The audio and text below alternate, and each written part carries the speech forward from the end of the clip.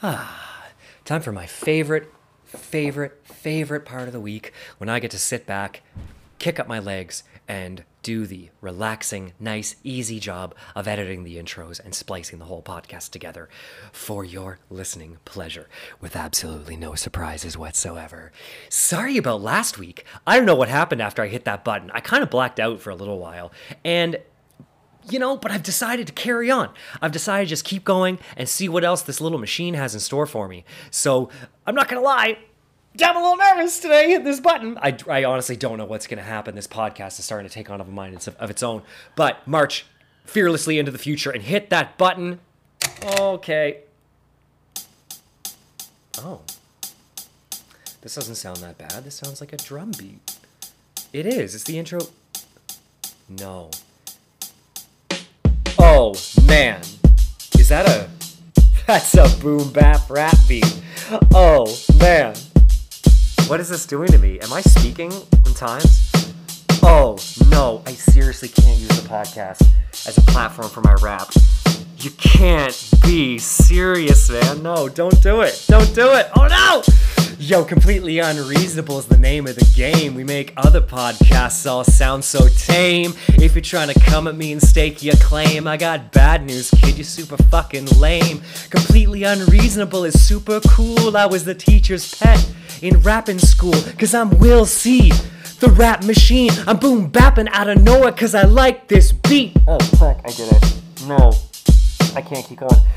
Oh, it's the music. The music's in me. The music's in me. Oh, it's a drum beat. Oh, hold on. Oh, no, it's a hook. It's a hook. Completely unreasonable. Completely unreasonable. Completely unreasonable. Reasonable. Completely unreasonable. Completely unreasonable. Completely unreasonable. Reasonable boy. What just happened? Oh no. Did I black out again? Fuck, this is a rap beat. I wasn't just rapping on my podcast, was I? Oh no, they'll never forgive me for this. They'll never listen to the rest of the show now.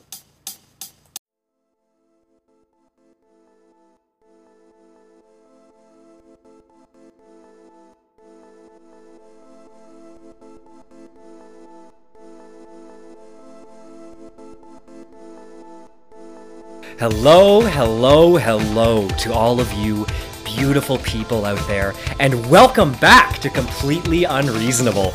Part audio journal and part comedic stream of consciousness, Completely Unreasonable is a Shakespearean comedy, chock full of puns, metaphors, and insults, where a pair of young lovers struggle to overcome the difficulties of a cruel and uncaring world. This is a story of the values of control, logic, and reason versus desires, wildness, and ambition. But worry not, constant listeners, for this work is lighthearted, and we're big fans of happy endings. This is the 5th episode. I'm your host and your friend Will Crocco, and I am going over my time. So let's take a big, deep breath. Because it's time for the podcast.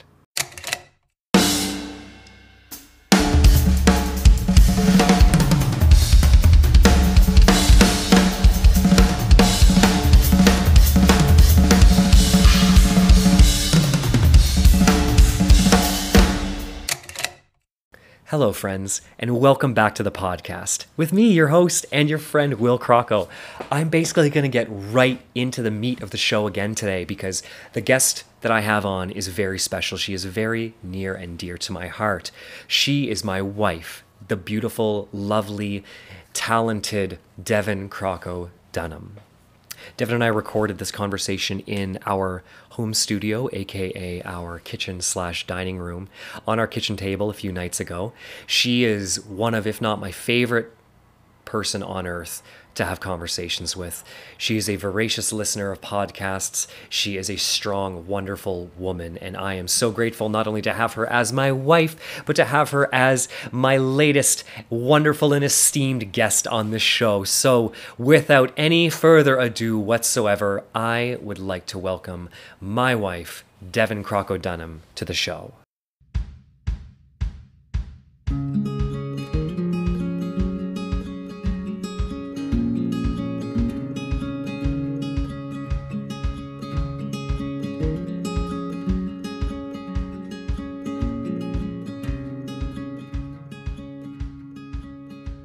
How's it going? Good, you? Yeah? You having a nice Sunday? Had a very relaxing Sunday. Yeah. Got my face mask on. Didn't have to wear pants all day. No. Like, things are good. Isn't it wonderful? The no kids lifestyle. Yeah. No, not rubbing it into any of our friends that do have kids. We never would do that.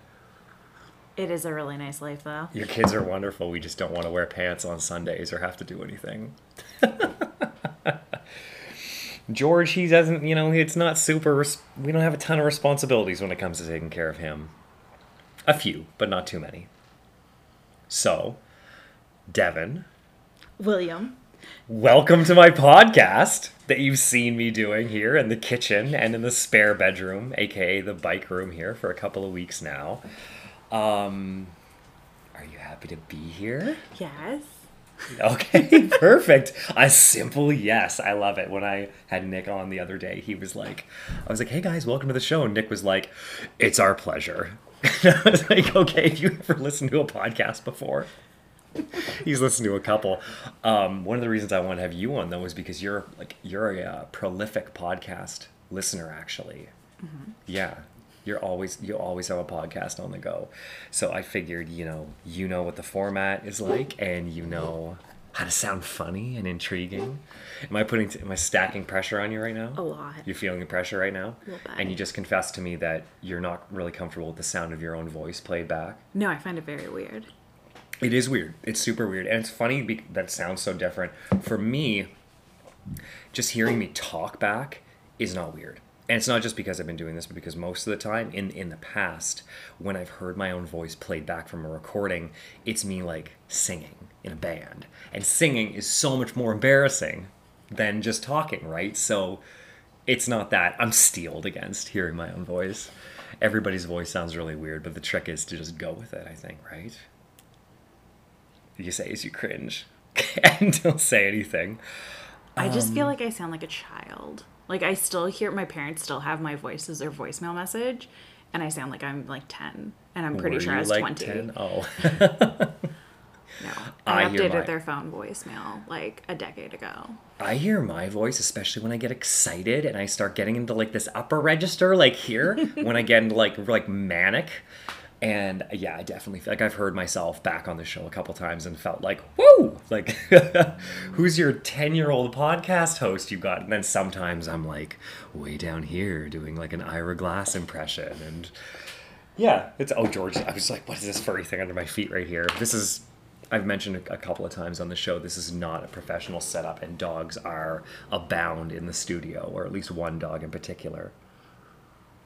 So I wanted to ask you, I've been putting off asking about this all day because this is a fun topic for me, but I want to hear about the drive-in last night. The drive-in! So, quick backstory for everyone who's listening who's not from the area. There are only 4 or 5 drive-in movie theaters still operating in, Raleigh was saying in North America. I don't know if that's true. That would make sense. But there's not many.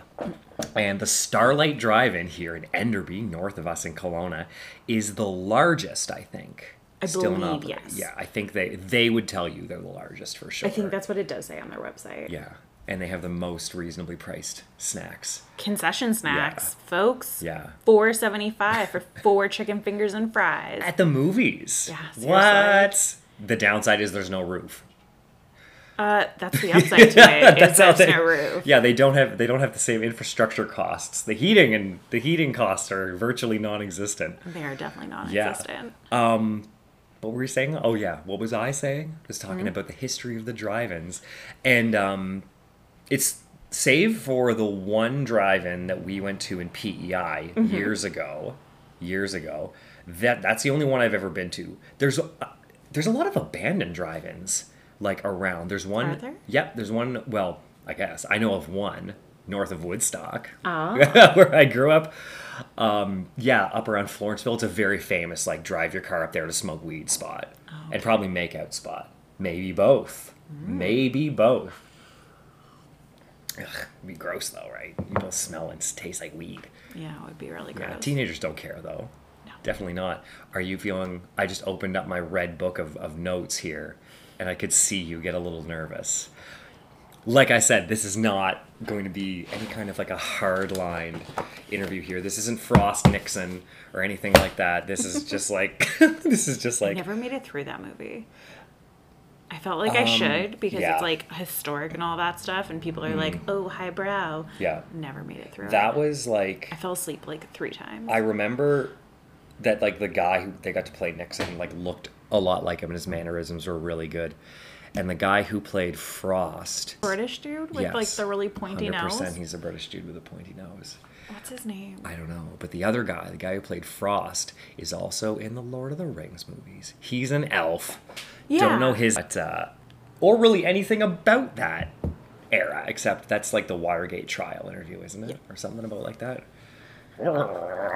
Nixon.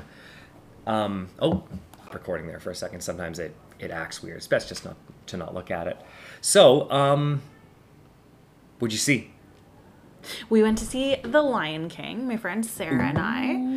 And the second Shout-outs to feature Sarah. was Aladdin. Which you did not stay for, We right? did not stay for. It is too late. And I am a terrible night driver, so the fact that we got back alive was a big accomplishment for us. As I'm your husband and your financial partner, I too am glad you did not die on the drive coming back. It's kind of a weird drive, eh? Because from Enderby to like Vernon is straight up in the dark on rural roads. It's like really sketchy because especially if someone's like ahead of you or like coming from the opposite direction, of course you can't have your high beams on and you can't see shit. People drive fast there too. Oh my gosh, so many people passed me. Yeah. And I was just like, screw you. Yeah. Well, you also drive slow, so.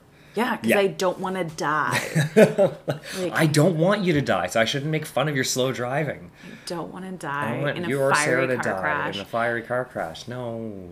Like, seriously, if you think about it, like, when we were driving there and it was still light out, you're, like, going through all these, like, windy roads, and all I can think of, and this is, like, gonna sound super morbid, but, like, all I can think of is dying, like, from being crashed into the lake of, like, Calamilk or whatever. Ooh.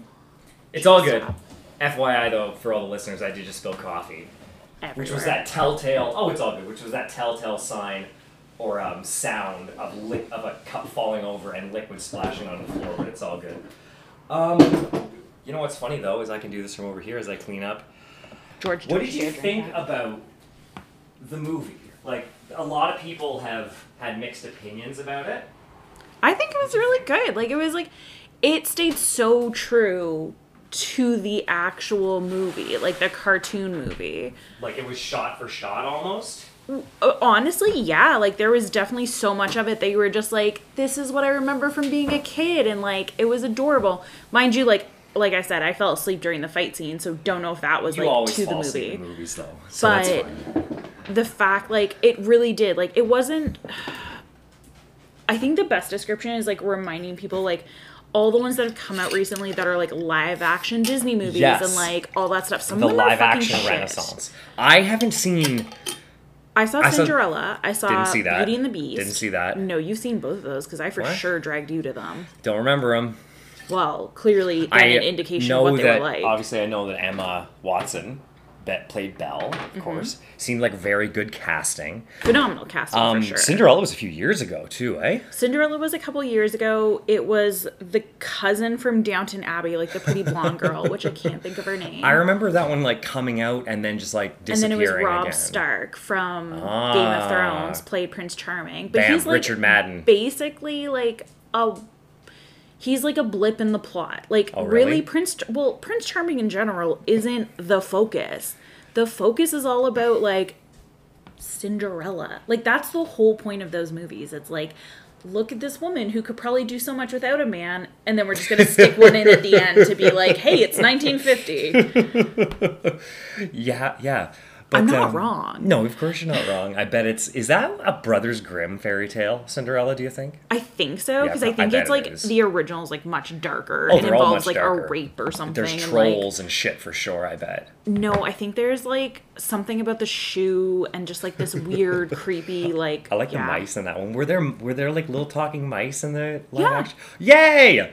I like sincerely feel like I like the took you to little that. chubby one. Like, I think it's one of the only times I've gotten you to go see, like, a female-centric movie versus, like, a Marvel movie or, like, a Men in Black sequel. Hey, now. I've only taken you to see 2 Men in Black sequels, and one of them was at a drive-in. And it was the old sequel. I also fell asleep that whole entire time. I still think you haven't forgiven me yet for just me watching Men in Black 2 in the house while you were present. I will concede that one's real bad. And I'm telling you, it's because the first one was mostly practical effects, and the second one was at, like, the beginning of, like, the CGI boom. So they were trying out a bunch of stuff, and it was just cutting edge, and it looked awful. It was just so convoluted, and, like, really, like, Lara Flynn Boyle, super hottie back then, but, like, really had no substance as a bad character. You know what? She's, like, objectively attractive in that movie. Not doing it for me, though, for some reason. I don't know. Oh, she's, like, she's got, like, perky boobs and big, like, hair. No. Like, what else? That was also back before the booty got real big, so maybe now I'm, like, conditioned to... Because, you know... Post, like, the mid-2000s, it's all about the booty. Basically, like, pre-Kardashian is what you're saying? Like, butt is so popular. And post, what was that guy, Sir Mix-a-Lot? Yeah, post Sir Mix-a-Lot. Oh, yes. Baby Got Back. Yes, I can rap that entire song from memory for sure. Because that's... that's... My anaconda don't want none unless you got buns, hun. So Cosmo says you're fat, thought it was so but I ain't down with that. So what? That's sorry? Not. I thought it was Bun's son. Oh no, Bun's hun. I think I don't know though. Okay. Yeah. This is like though the Benny and the Jets one where people are like, oh, it's totally this, and it's not at all. It's like the randomest. Yeah, I just like to make up lyrics for stuff in that situation. Fair. Take the convoluted ones and throw George's name into them somehow. But now I feel pressure to actually do one, and I don't have one prepared, so I'm just going to keep talking and forget all about this. So we've talked about the Cinderella one. We talked about, I guess Maleficent was probably the first one. The first actual, like, Disney... I don't actually know what that is about. That was the one with Angelina Jolie. She's the witch. They did a preview of that she's at the movie, at the drive-in last night, because there's another one, She's the witch from whatever that... Sleeping Beauty, right? Yeah. Sleeping Beauty, yeah. But it's not about Sleeping Beauty? No, it's like humanizing... I've never seen it. I don't know. But it's like humanizing her, I guess. But it's funny because they released the... they're making like $1 billion each, these live action remakes. I liked The Jungle Book a lot. I think we saw that in theaters. We did see that, and it was really good. I thought it was really sweet, I said to Sarah, those are my favorite ones of this whole, like, Disney redo of all, like, the classics. The live action renaissance. Well, like, I think it's because of the fact that, like, you already know animals don't talk. So, like, it's already far-fetched enough that it's, like, classic and, like, Disney. Whereas, like, with Cinderella, it was kind of just, like, cool. I don't feel the same affection for it. Yeah. Like I said, like, it's very much just, like, it's a story about her. It's a weird thing that happened. And then, like, at the end, she marries a prince and, like, basically becomes, like, nothing. And then, like, Beauty and the Beast, it's like... becomes a princess. Yeah, but, like, beyond that, what's going on? I actually remember when I was, like, still looking after Hannah when I was a nanny, there is, like, another one after that, and it's basically her just, like, being super boring and living in a castle, like which is, like, complete bullshit. Direct to VHS sequel. Yeah. Of, like, and she's just, like, fucking bored all the time. That'd be funny. It's just like, I need some damn excitement in my life. I actually think there was, like, a photography series or something by an artist, like, a couple years ago where he, like, did that, like, what does happily ever after look like? It was really funny because it was very satire. Like, it was, like, all these, like, Disney princesses boozed up or, like, taking pills and stuff like that. It was really funny because there is no, like, happily ever after. Well, no one gets happily, like, ever after. It's the way that, like, that whole, again, like, 1940s, 1950s, like, idea of, like, once you get married, life is just perfect and, like, everything works out and, like, yay. But, like, well, that's been our experience, right? Everything's been totally perfect since you met me. Yes. Did I save you from some sort of a dragon or, like... Were you just a dreary existence where you had challenges? Or an evil stepmother? No, definitely not. But yeah, I don't know. I think that's like one of those weird things about those movies. And I think that's why like you can have the cartoon classic and still have like appreciation for it. But in reality, like you look at those ones and you're like, ugh, there's some sketchy thought processes here. Yeah, definitely. Whereas like with a movie about animals, like you don't have to have that kind of logic. Yeah. And it's like also adorable. Like, oh my gosh, Seth Rogen as Pumbaa. Yeah. Oh, I guess we should say that spoiler alert for The Lion King, but you know what the story is. It's The Lion King. Everybody knows what happens. If you don't, you've been living under I'm sorry if you don't, but if you've never watched The Lion King, that's kind of special almost. Like, yeah. I disagree completely. It's like ridiculous if you haven't. That's insane. It's like that, Bambi, and The Jungle Book are like the ultimate classics. Bambi's on the ultimate. Actually, because I was going to ask you, what if you had a favorite Disney or animated movie? Well, apparently when I was a kid, I legitimately watched Bambi like 700 times. Like my mom said, I used to throw like a full meltdown if I couldn't watch it twice in one day. I bet Bambi is responsible for a lot of anti-hunting sentiments amongst people of our generation. I don't even honestly remember the story that well. That's the saddest part. Is like I just remember the traumatic my mom telling me how much I loved it. Like, I actually don't even remember the storyline. Okay. Like, I know that there's the deer, Bambi. There's Thumper. He's literally his name. Yeah, I was gonna say there's Thumper. And like that's really about it. But apparently, I threw like major meltdowns, like full on. Like I would bang my head up against like the floor and cry and like, oh yeah, no, I was hardcore when I threw a temper tantrum. Just give her Bambi. Like, why wouldn't they give you Bambi? My mom thought it was too much for a child to watch that much TV and movies. Oh, well, she was right. Yeah. Oh yeah, for sure. You shouldn't be banging your head because you don't get to watch a movie. Oh, apparently I did that for anything I didn't get to do, or if I didn't want to do something. Oh my god. Yeah, no, I was apparently a demon. It's like when a kid like in the grocery store or wherever out in the wild like freak out because I think that's why I'm so traumatized by it now. When I see a child like that, I'm just like, get it away from me. Oh. Like, I know what that is. I relate to that. Just give him Bambi. Just give him Bambi. But just make it stop. I don't even know what babies do on phones, eh? Like they... Oh, I actually have insight into that because of my boss brought her daughter into work like 2 weeks ago. And I was putting together billing of all things. So I like sat out in our conference room with her. Oh yeah, and, how old is she? She's like, I don't know. Oh, no. You famously don't know how old kids are. A child between the ages of 5 and 10. Okay. Yeah, so she had a personality. She had a personality. And she could string like reasonably good sentences together. Yeah, she drew me a unicorn. Did she have like a super like rad attitude? Well, she was actually like really shy at first and then like kind of came around to me, and she was very excited by my calculator.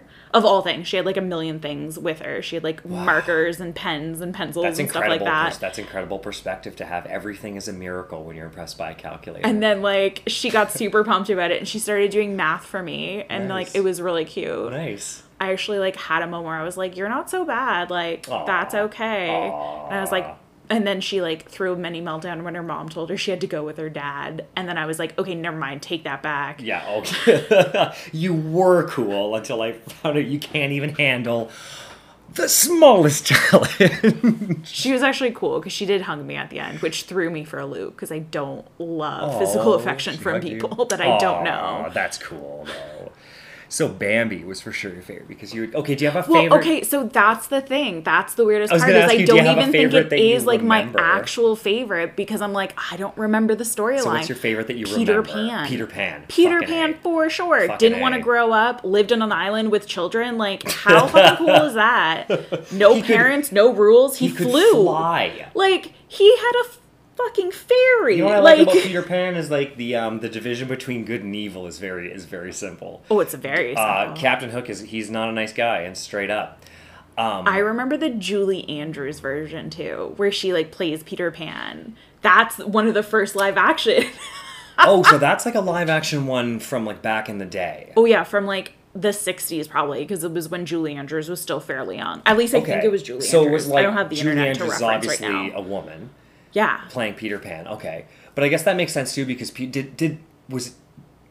So she was like gender swapping. No, because it was still Peter Pan. Oh yeah, I was still Peter Pan. Because Peter Pan is he's pretty androgynous, if we're being honest. And plus, he's like a teenage boy. Well, like a preteen. Too. Yeah, like a preteen, too. I mean, that's one thing that is a little bit confusing, because technically, based on, like, all of the movies that have been, like, surrounding Peter Pan, it seems like he's abandoned by his family or, like, taken from his family at a super young age. Yeah. So really, he shouldn't have grown up at all. He should have been a baby. So, like, that premise is a little bit, like, You grow up until you're, like 13. Yeah, until you're 13. Well, what about... That's one thing that, like, always throws me for a loop, because it's like, no, the Lost Boys probably weren't all, like, in their preteens. No, how like, do you feel about Hook? The I Steven loved Spielberg Hook. movie. Fuck, yeah, absolutely. Right? When Hook we is were growing up awesome. as kids, one of our friends... Terrifying. Dave and Cindy's kids, the ones that we went to their Malagash cottage... they You're not about to talk shit had about Hook them, are you? Just on FYI. no, we like didn't talk about bringing up people that we both know. They had Hook on VHS, and it was like the greatest thing whenever we go and visit them. Like, because we pretty much notoriously visited them most March breaks. Nice. And because that's when like the In big Malagash? basketball. No, in Halifax, because that was when the big basketball thing happened with UMB. So, like, of course, we'd have to go to the Maritime, like, whatever, for basketball championships. Absolutely, so my dad could go see UMB. Of course. And yeah, we would watch that and one other Robin Williams movie. The one where he's, like, Patch a kid, Adams. no, he's a kid and he grows up super quick, so he's, like, an adult.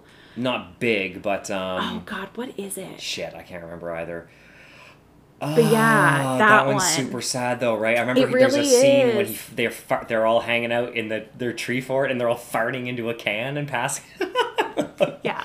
Why do I want to say it's Patch Adams? He dies. It's not Patch Adams. He doesn't die at the end. So at the end, it's him at graduation being like a super old man.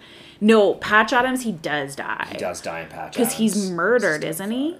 That was like the really random thing is that like dude gets super pissed off or something. Where is this movie? Our photo Flubber. It's not Flubber, is it? It's Jack. I actually think if you IMDb that, you'll see that the teacher was... I'm doing it right now. Jennifer Lopez, I'm pretty sure. Holy frig. You nailed it. Yeah. This has a great cast, actually. Robin Williams, Jennifer Lopez, Diane Lane, and Fran Drescher. And, who does she play? Dolores D.D. whoever. Okay. It took me to the wrong page. And Bill Cosby. But we won't gloss over Bill quick. Cosby. But yeah, I love Jack Hook. and Hook. Hook used to terrify me when I was a kid. Really? It used to terrify me. Why? The beginning when they're like they're in England, they're at like what's her name's house? Lady from Harry Potter's house, they're at Wendy's house. Great Aunt Wendy or whatever. Harry Potter. Yeah, she plays the old.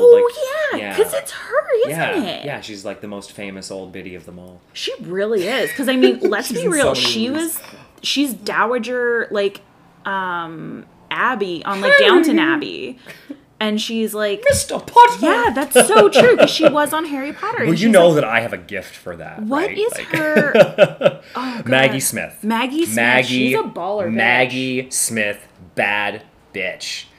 Big fan. How old do you think she is? 87. 87. Yeah, okay. I'm gonna go with 87. I can't actually see right now. She's got to be 87. I'm gonna say she's 90. I bet she's 90.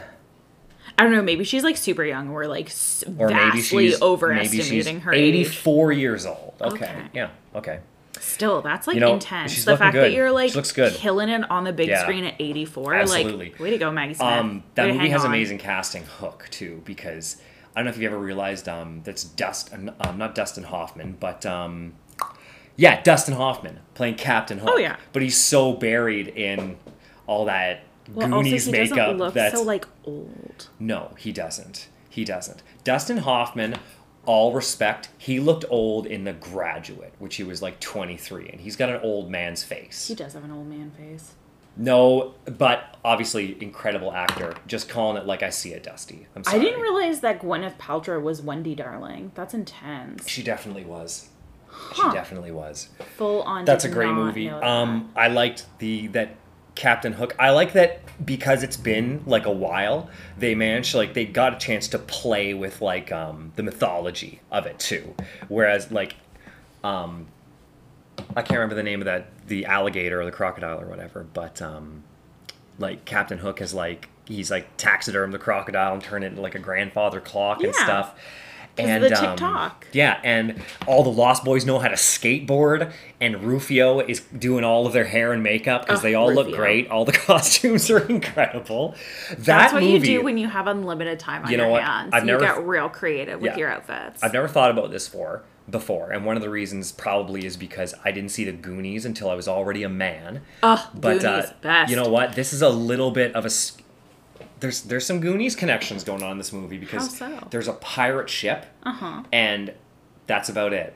It's like a spiritual. I was gonna say I don't understand. All right, it's a crew of kids. Yeah, but like the Goonies was all about like the monster. Okay, how about it's like a spiritual like, sequel to the Goonies a little bit? Yeah.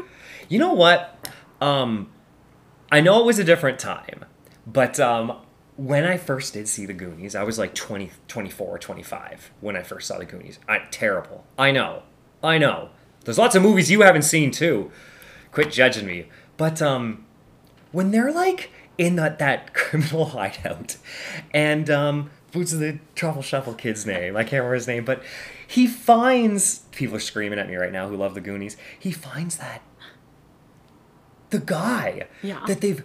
He's all deformed and clearly developmentally disabled, and these people have fucking kept him locked in a cage, like literally in like a dark, dungy cave. Like it's so dark, and then he's like best friends with them for the rest of the movie, though. Well, if you think about it, the Chunk, fucking Chunk. That was his name. Love the Truffle Shuffle. I actually also was one of those kids. I did not see the Goonies until I was like 18 or 19, and only because like. It was a trivia question. Oh, yeah? In, like, a friend's, like, house we were at a party at. And it, like, came up and I didn't know what the Truffle Shuffle was. Oh, yeah. And so someone I'm pretty sure it was your cousin Nick demonstrated it for me. I bet it was. Because it was his house.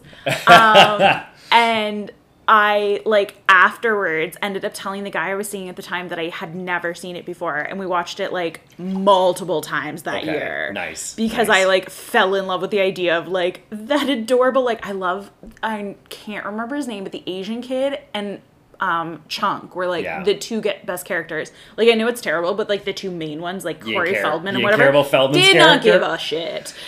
Oh, what a fucking tragic story he had, too, eh? Oh my god. No, he's still alive, isn't he? Yeah, he's still alive. It's the like other one. Corey Haim. Yeah. I don't think he was in that one. No, Corey Feldman has not had a good go. This is getting dark. By all accounts, he was very taken advantage of sexually a lot while he was a child. Oh yeah, you don't know creepy. That? No. Oh no, he's like come out recently and he seems kind of mentally unhinged.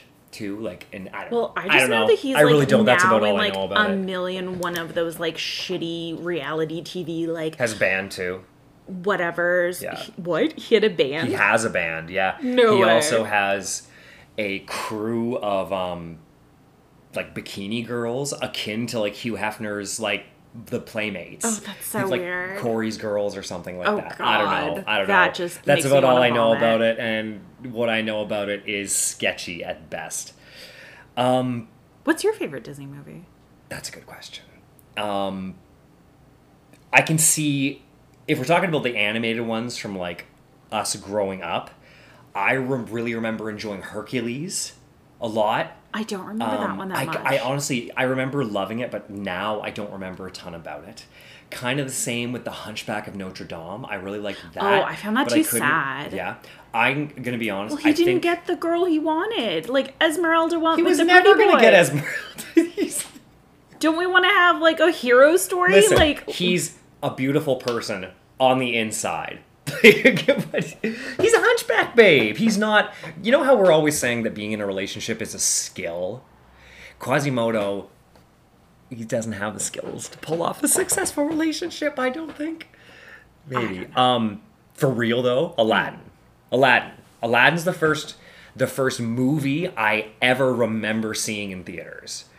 And I remember that it was in Holton, Maine, because at the time Woodstock did not have a movie theater, and Holton had like a 3-screen old school movie theater. I love that having 3 screens at one point was so cool. I remember this. Like, that's insane. They had purple seats. Like, the seats were purple. And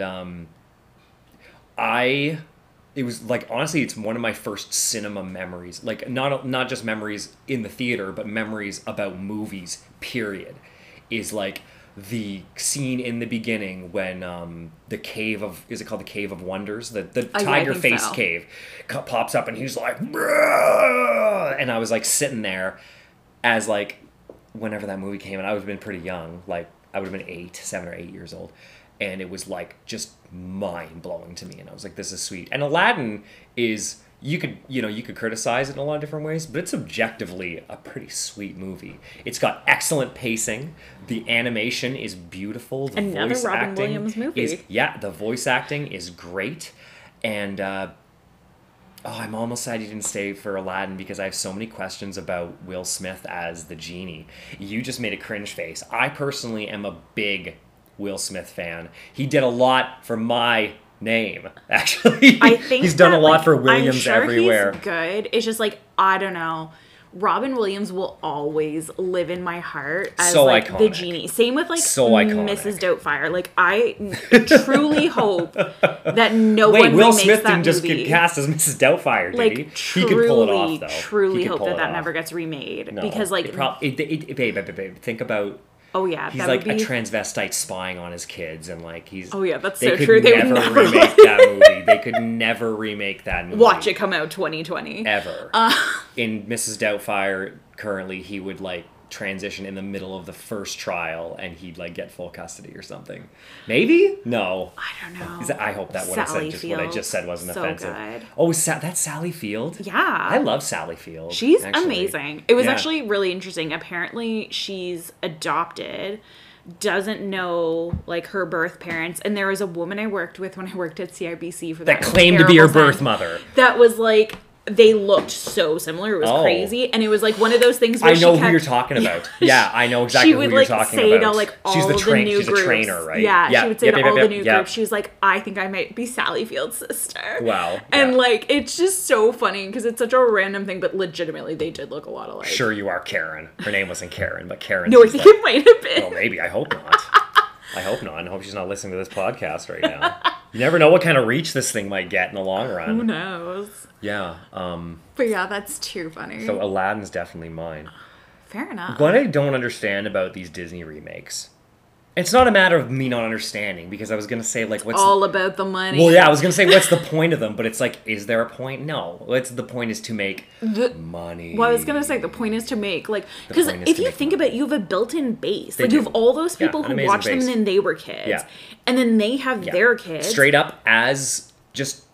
I am not against sequels, remakes, threequels. I'm not against any of that stuff. I know a lot of people are just like, oh, I can't believe they're remaking this movie. And I'm like, I'm not that person. I'm like, whatever. Like, there's only so many movie ideas. Like, well, do you think it's because there's such a, like, it's like, we've basically come up with all we can come up with, and now it's kind of like, I don't think that. Well, I think, until the next good one comes along, here's another remake. There definitely seem to be rises, like hills and valleys in cinema, like as time goes on. I think technology has had a lot to do with it in the last few years, because a lot of those original, those like quote unquote original ideas are being done on a smaller scale, with like probably movies that are direct to streaming services, or movies that are, because we're now in the golden age of television, right? Like ever since Breaking Bad, it's television though, or it's streaming services? It's both. Because like, I say we television, literally just talked to my dad, and he was like, I basically hate using the TV because the shit stuff. And like, he uses streaming services now almost exclusively. And and I guess when I say TV, I mean serialized drama shows or whatever. There we go. So let's be specific. Yeah, so because with movies, the risk is so high, because like the investment is so huge. And with those movies, like you said, you have a built-in market, and you have basically a guaranteed return. Whereas if instead of making Aladdin, if they made like some new thing, whatever it is, a high concept sci-fi movies, a hot, like, you know, some sort of like, you know, original high drama period piece or something like that. Ooh, high drama period pieces I feel have their own built-in network. Not where as it's much like, as a franchise I does. am going after that. Even still, there's like, when you look at, and this is not necessarily true for like art house cinema or cinema as a whole, but when you look at like a regular movie theater in like a city like, I don't know, Kelowna size, I was gonna, like, not even in a big city, because Toronto, Montreal, they would have lots of different, every movie that comes out you'd be able to see there. But here, where you get like the quote unquote mainstream movies, they're all it's always like sequels and franchises. That's basically all you see. And like I said, not that I'm against that necessarily, but did you find it had like as much heart as the animated one? I thought it was actually like just as much because of the people they chose. So okay, like, good. As I said, Seth Rogen played Pumbaa, yeah, which I thought was the flippin' best casting. He is so funny because, of course, it's like Timon and Pumbaa are basically a bunch of stoners. It's so perfect. They are. It's actually really funny because Keegan Michael Key. Keegan-Michael Key. Yeah, Keegan-Michael Key of like Key and Peele. Key and Peele. Yeah. There we go. Thank you. Gotcha. I was like, why can I think of it? There with the assist on him. Anyways, they're two of the like, he's a hyena, yeah. And it's so funny because there's like a point where you're just like, yes, like I know this voice, and I also totally picture like all of the stuff going on behind the scenes of like just that voice with like, you're just like, ah. And then, do you know the guy from Parks and Rec who came in the very last season who had the super high voice and like it's like screechingly high and irritating? Oh, the guy, he's so like the really funny. Effeminate guy who like freaks out. Yes. Yeah, okay, the guy's super sassy guy. Yes. Yeah. So he plays Timon. And it's so funny because his voice, as soon as you hear it, you know who it is. Even if you don't know the actor, you know, you picture in your head all of a sudden that person. And you're like, a meerkat. Yes, like this is so perfect. And it's so funny because their dynamic to me made that movie. Yeah. Like, and Donald Glover's obviously like old Simba, and he's funny because he has that like kind of dopey kid voice where you're just like, yes, like you really are kind of like a dopey teenager.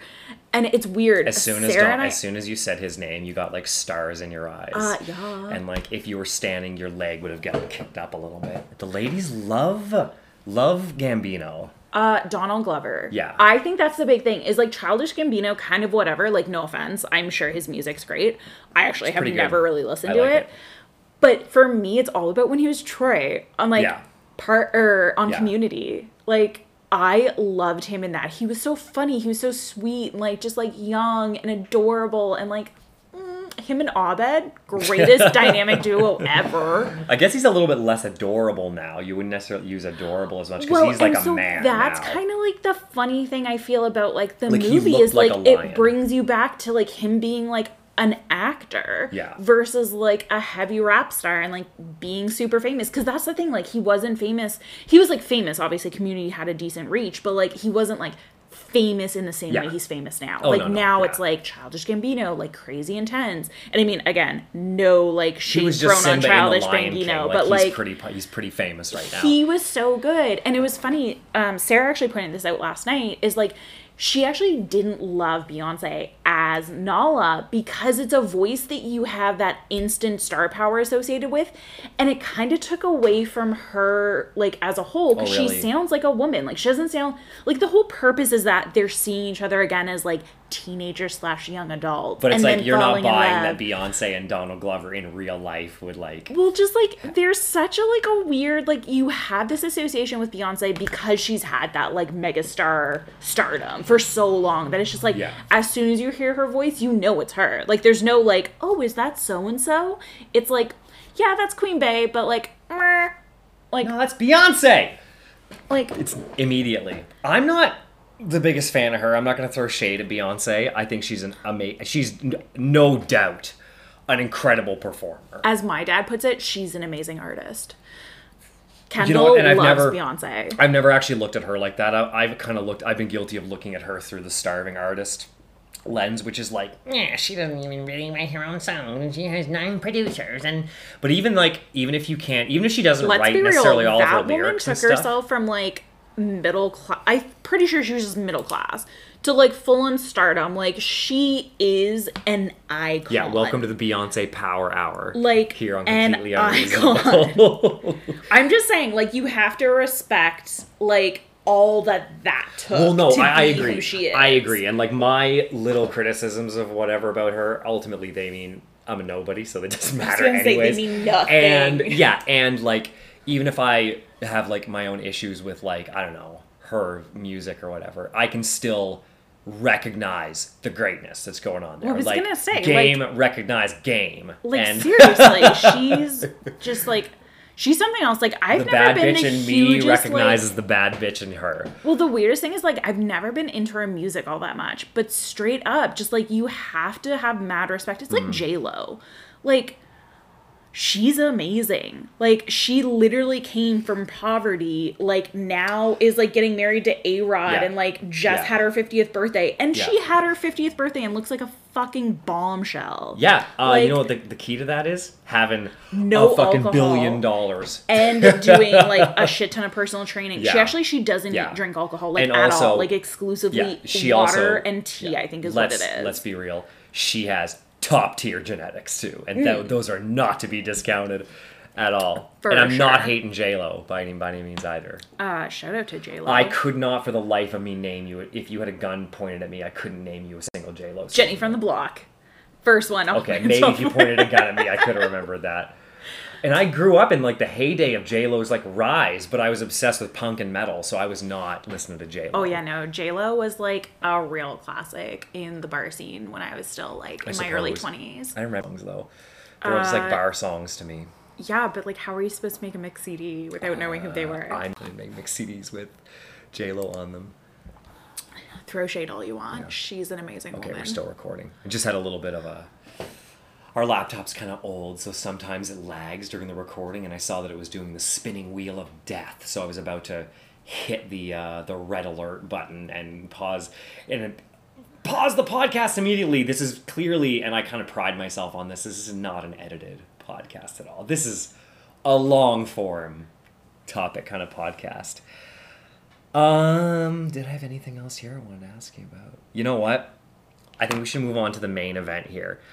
This is something that when I was doing the demos of this show, and even when I was recording some of the proper episodes, that I kind of was thinking about doing on my own as a means of like generating content when I'm by myself, because that's kind of, and I know this might this might be really funny to people who know me because I literally like never stop talking.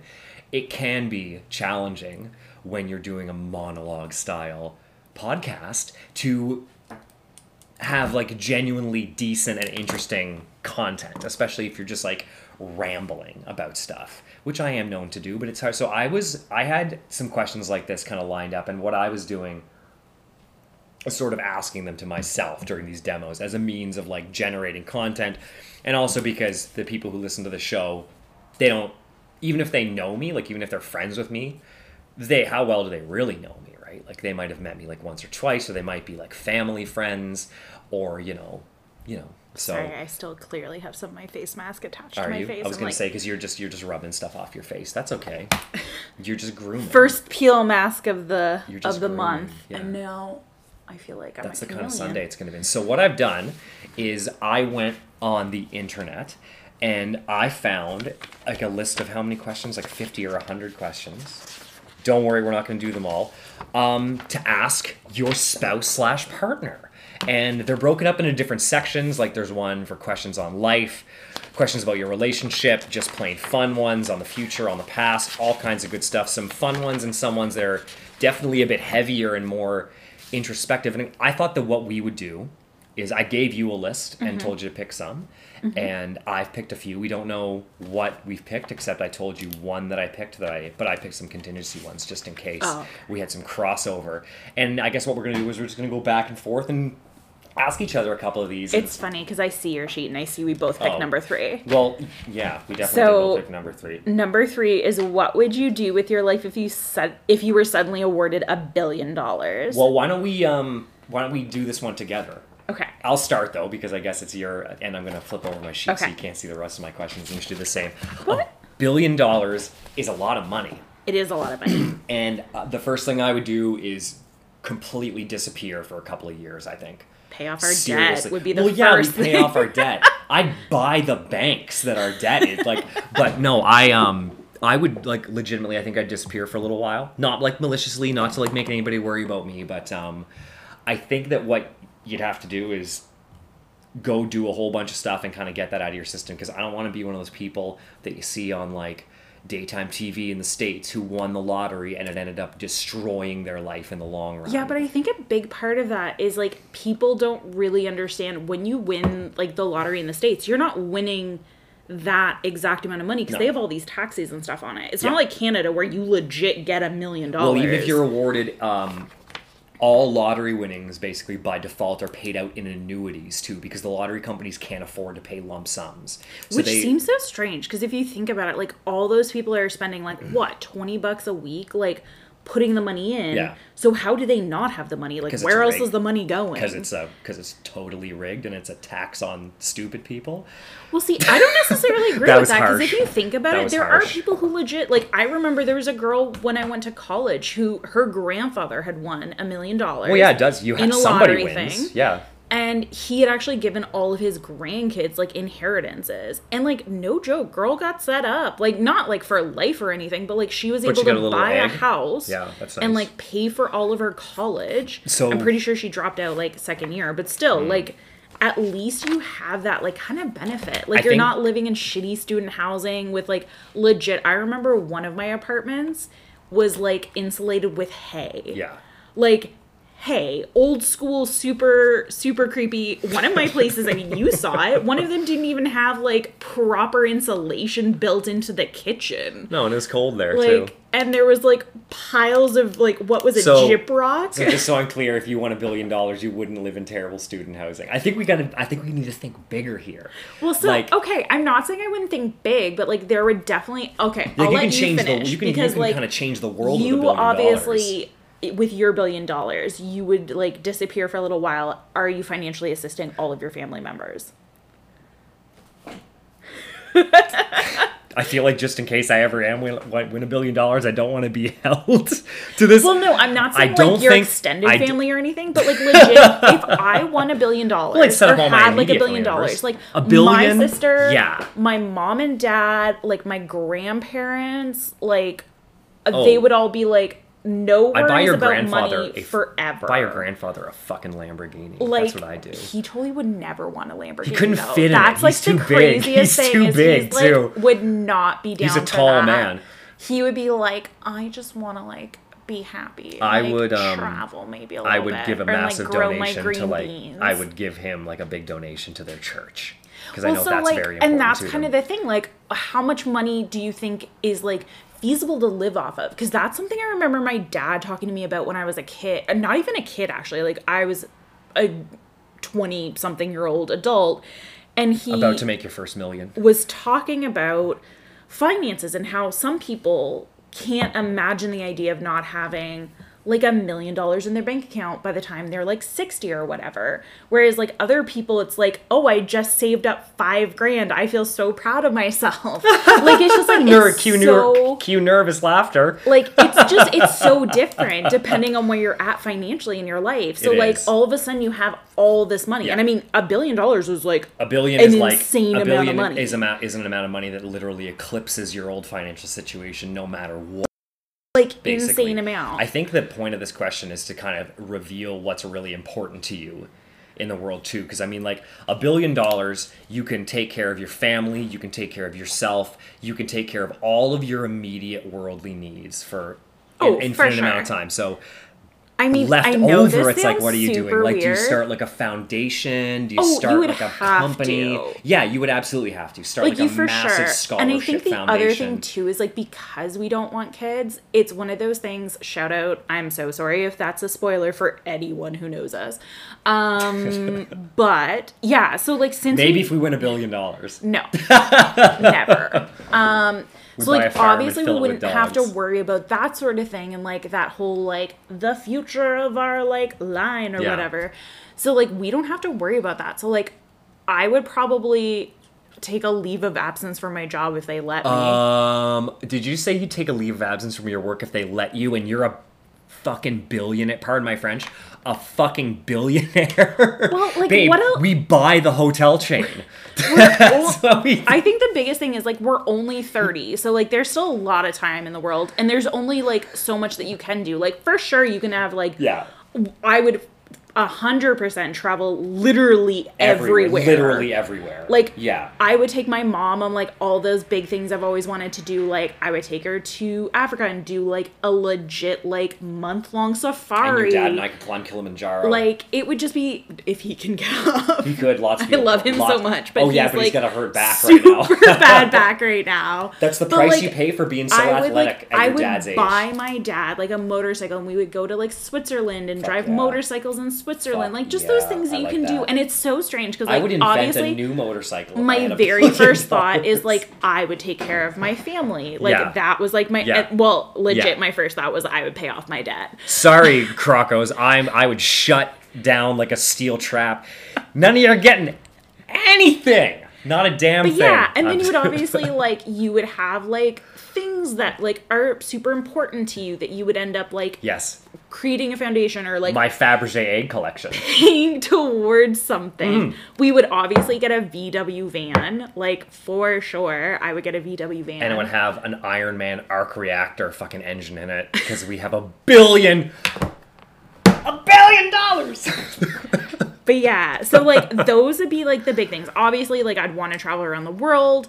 We would clearly get a cottage in St. Andrews on the ocean front, like, for sure. Would we have and we would probably a staff? have... No, I don't think that I would want to do that. Like, that's just, like, too much. Like, we would still be us, I think. And I think that's the big thing is you have to maintain that level of, like, normalcy. Because if not, you're going to, like, lose all that money. That's true. Like... That's going to be gone. So, okay.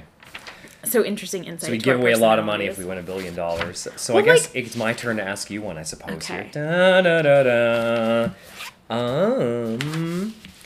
Is there something that you've dreamt of doing for a long time? And if so, why haven't you done it? Traveling the world and money. Because you don't have $1 billion fucking dollars.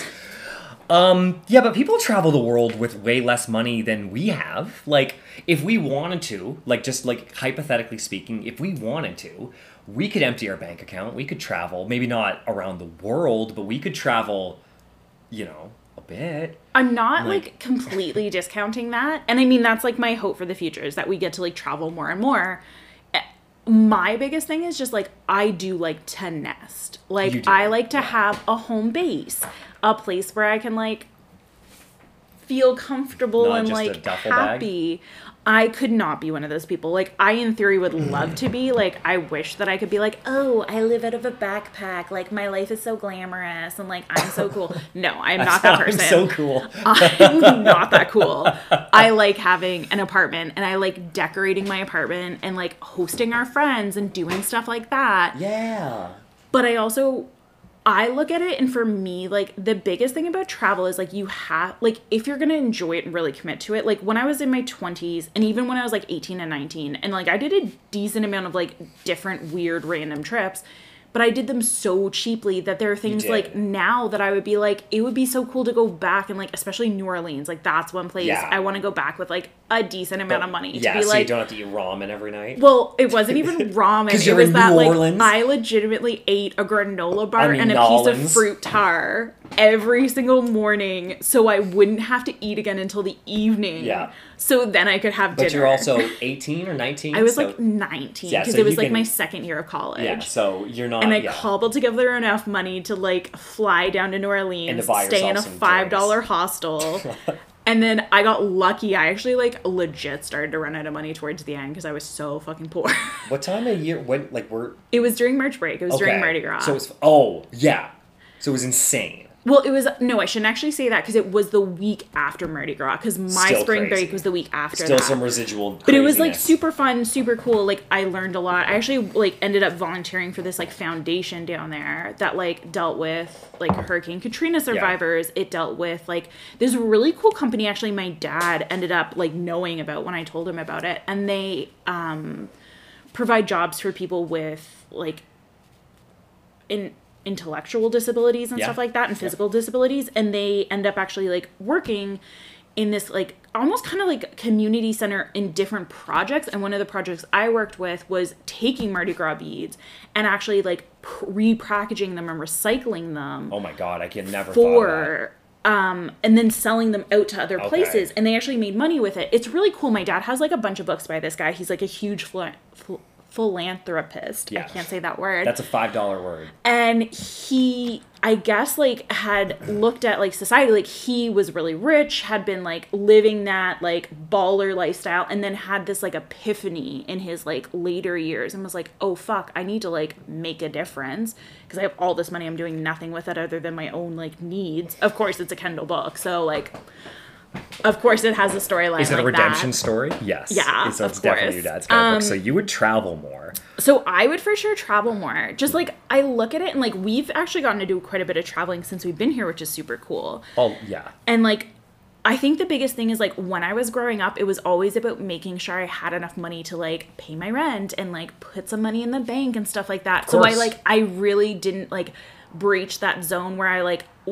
When I was in college and, like, doing internships in the summer, like, I never thought about going out to, like, in theory, I did think about going out to places like Banff or, like, Lake Louise, but I would never make that leap because it would cost me too much money. So then I wouldn't have enough money in the wintertime when I had to, like, survive in my $500 a month apartment. Where's your favorite place that you've been on your travels? Italy, for sure, hands down, easiest. Italy. There's no question about it. The motherland. That like, I just think it was like that place where you walk somewhere and like you're just like. Your lifestyle is so quiet. It was actually funny. Sarah but not and I, Venice. Again, talked about this yesterday. Oh, definitely Italy, not Venice. but not Venice. I love that you've been to Italy enough times so that you know you don't like Venice. I just find it's too touristy. It's dirty. Like, it's crowded. It's just, like, I don't know. I'm sure if I were there in, like, a longer term aspect, I also don't like paying to use the bathroom. I think that's super bullshit. That's a European thing, or is that, like, I actually don't know. Because, like, I remember when we were growing up and would go and visit, and like we went to France a couple times, and we ended up like going, before you had to have a passport to like go across the borders, we would go like a bunch of different places when we were kids. And like it's so funny to think about how like really I was very lucky growing up being able to go to places like that. And now as an adult I'm like, oh, I dream of that. Yeah. Thank you, Mom and Dad. Yeah, shout out to Fran and Kendall. Can I come next time? So yeah, just like I think that's, like, the biggest thing. And, like, honestly, I even remember when we told my parents we were moving out here. And my mom was like, I legitimately thought that when you married Will, you wouldn't actually leave.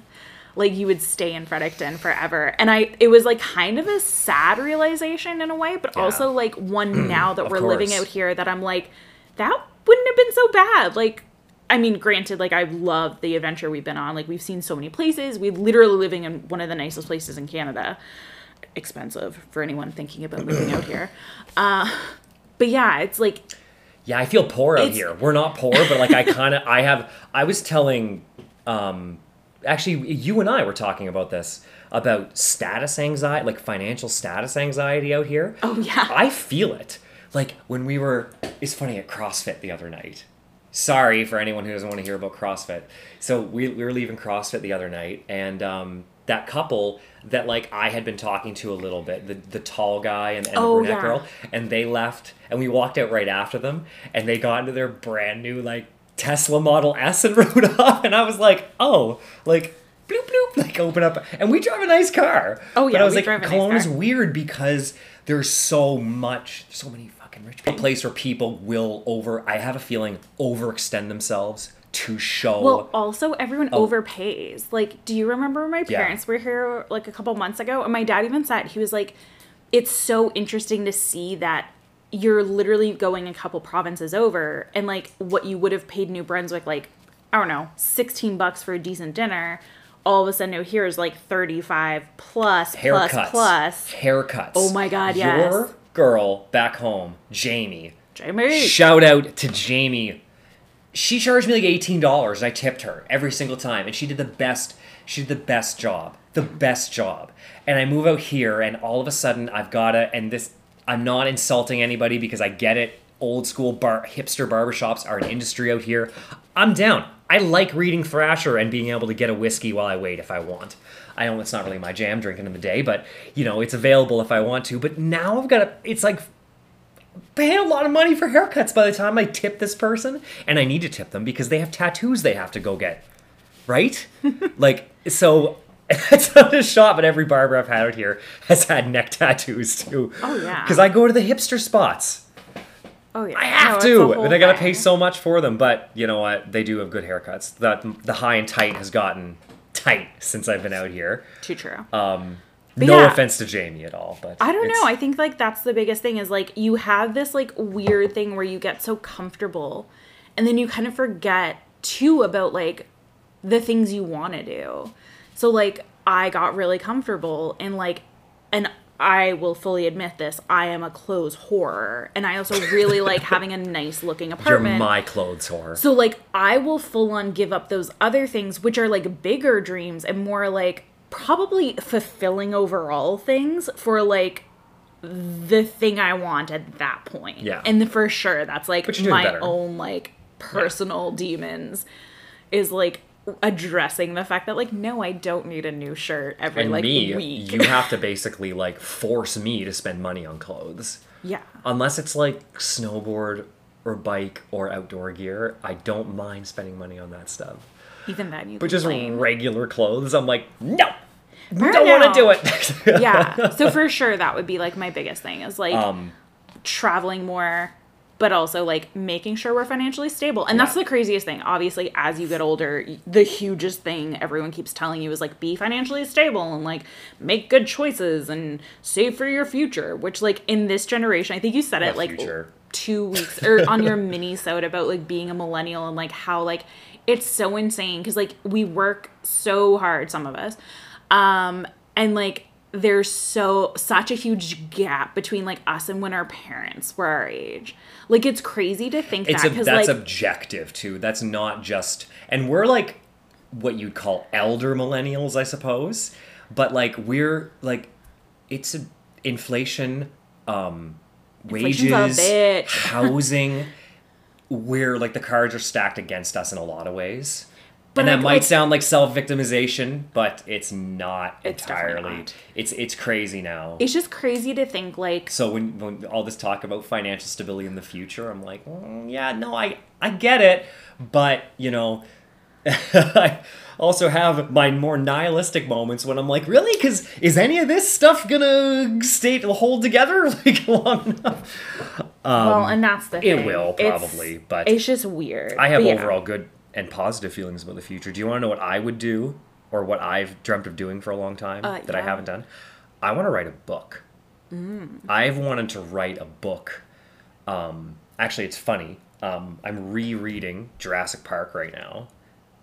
Anyone who knows me knows that you probably shouldn't bring up Jurassic Park around me because I'll talk about it at length because it's my favorite movie for sure. After it became my favorite movie when I was a young man, I borrowed the Michael Crichton book from it's my favorite movie and book, but I can't pronounce the guy's last name, from my Uncle Peter's library, and I became obsessed with it, which is funny because for a 12 or 13-year-old, it's very heady. It's what you'd call a techno thriller. It's his signature style. What is a techno thriller? So it's a thriller that heavily relies on technology as part of its the infrastructure of its themes and stories. And in Jurassic Park, as an example, using technology, genetic technology, they've recreated dinosaurs basically.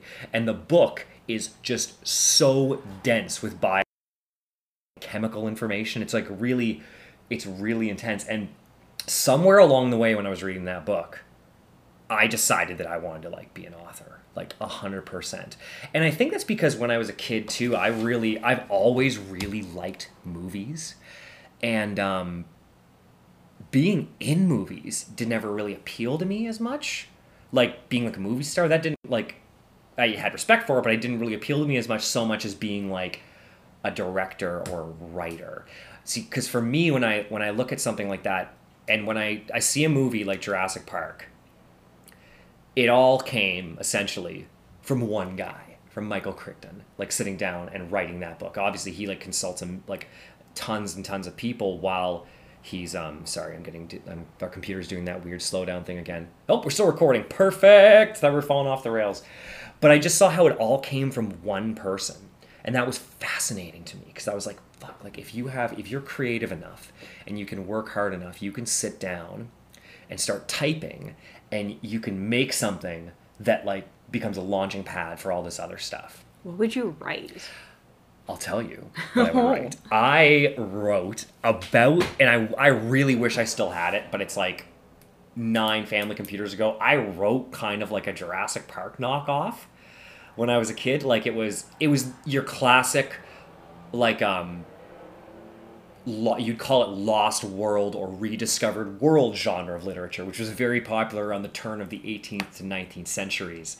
That's when like Arthur Conan Doyle, the guy who wrote Sherlock Holmes, wrote The Lost World, and that's when H.G. Wells wrote The Time Machine, and those books and stories are all about the rediscovering of like a previously thought on like, you know, lost world basically. And that's kind of what mine was like. It was a lot like Jurassic Park 2, but without the first one. So it was like, oh, we found this island, there's fucking dinosaurs on it. I had like a charismatic like paleontologist character, and I had like, you know, an evil corporate entity character, and I had like all this stuff. And I was a big fan of dinosaur media of all kinds, video games and stuff, so I had like created this patchwork of all these different. It's a Jurassic Park ripoff, straight up. But and so it was like Jurassic Park meets like Jonny Quest novels. So I was really into the New Adventures of Jonny Quest around that age. I have no clue what that is. So in the original Jonny Quest show, I think there's a character named Haji who's a young Indian. What's Jonny Quest? Okay. So Jonny Quest is an old franchise from the 60s, and he's like a boy adventurer. Okay. His father is this man known as Dr. Quentin Quest, I think, and he's like the world's ultimate adventurer, and he's like an Indiana Jones type character. And they have, I can't believe you've never seen this, although it's not that popular. I'm a girl, grew up in a family of girls, like... He's boy adventurer Veronica Mars. Okay. Basically. By the way, I wonder who owns the rights to that, because a Jonny Quest reboot, you'd have to take out the character of Haji, though, and I'll tell you why here in a minute, though. Reboot is primed for right now. That's like a franchise they should bring back.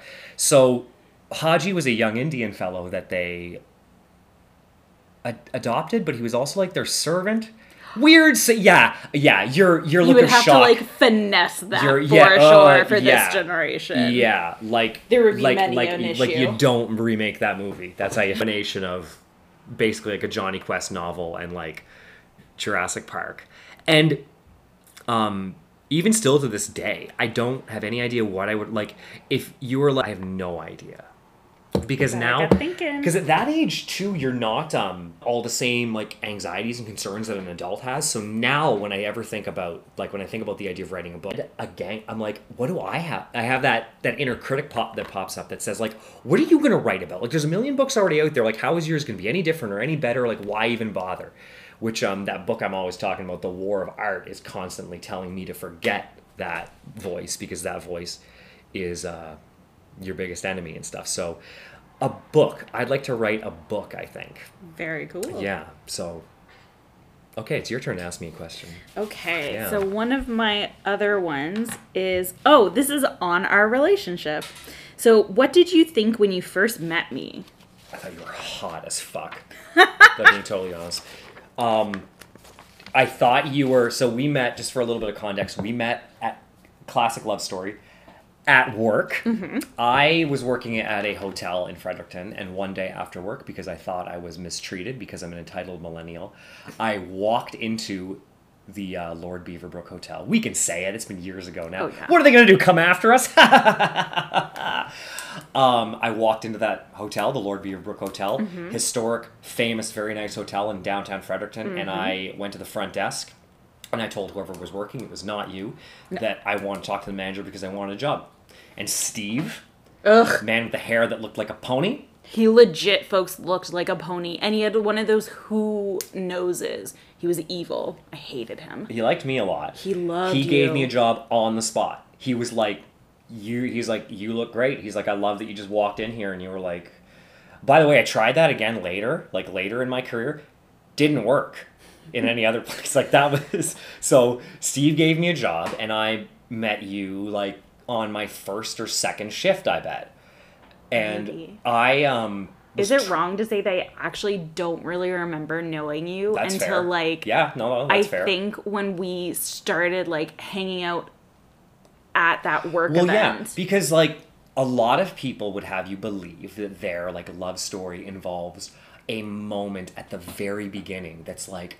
and it's like we knew at that exact moment, in that first breath we took after we saw each other, that we'd be together forever, and it was not like that. No. It was not like that. For sure not. I was so full of myself and arrogant at that time in my life, I wasn't even paying attention to anybody else, basically. And yeah, I remember meeting you, and honestly, I'm not trying to objectify you, because I respect you as a woman and your intellect, but I thought you were hot as fuck. Like, I met you and I was like, oh my fucking God. Like, I literally remember telling my friends about my new job, and I was like, there's this, like, brunette girl there with, like, and she's hot. I was just making a motion with my hands. That's not appropriate for the podcast. It's boobs. It was a boobs moment. Someone's mother is listening to this. Hi, Fran. We're married. She knows what's up. And, yeah, I honestly don't remember, like, meeting you. Like, I remember just, like, hanging out with you.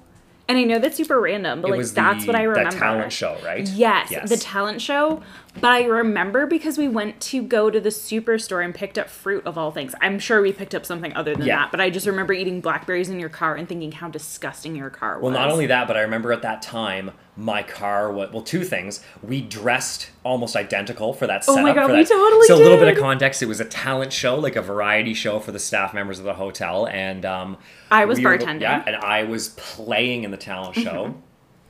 Because I'm the white Jimi Hendrix over here. I was also the social committee chair. You were the social committee chair. And so we showed up and we were each wearing, I think it was like khaki shorts, a blue flannel shirt, and a black slouchy beanie. Jeans, okay. Yeah. Jeans, slouchy beanie, button-up shirt, and I think we were actually both even wearing Converse sneakers. We like literally dressed almost identical.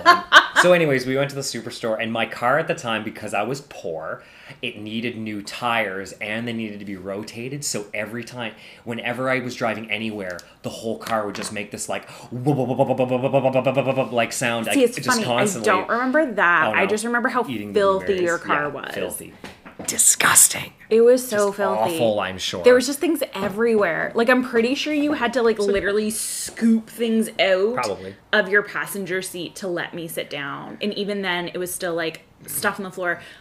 I'd put money on it. It was definitely that bad. I just remember that part, because I always remember you should have seen my house. Oh, God. You did see my house. I am so thankful you didn't run for the hills after the first time you saw, like...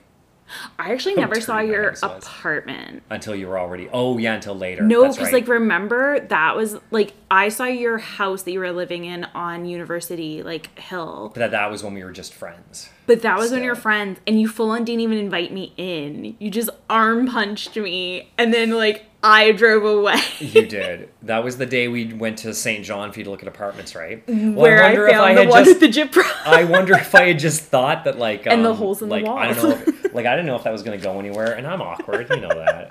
I'm sick of apologizing for this arm punch. Guys, don't arm punch a girl in the arm that you like. You're not 11 years old anymore. You'll also always remember it. But yeah, it's weird because, like I said, I don't remember, like, meeting you. I just remember you being there. Yeah, and I was not a good employee. Oh my God, you were heinous. I had just, mind you, graduated from, like, college where I took a hospitality program. Yeah.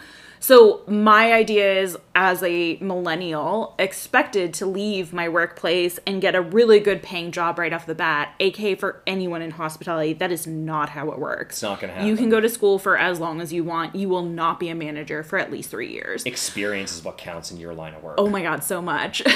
It was funny, one of my, like, people that I ended up mentoring last year when I was still at a different department than I am now, had, like, asked me for some career advice the other day, and I said, I was like, honestly, at the end of the day, it just comes down to, like, experience and, like, taking advantage of all the opportunities you have. I was like, even if you don't get the one job you want, I was like, you'll eventually get that job. I was like, it took me 10 years to get the job I wanted when I was graduating college. Yeah, absolutely. So...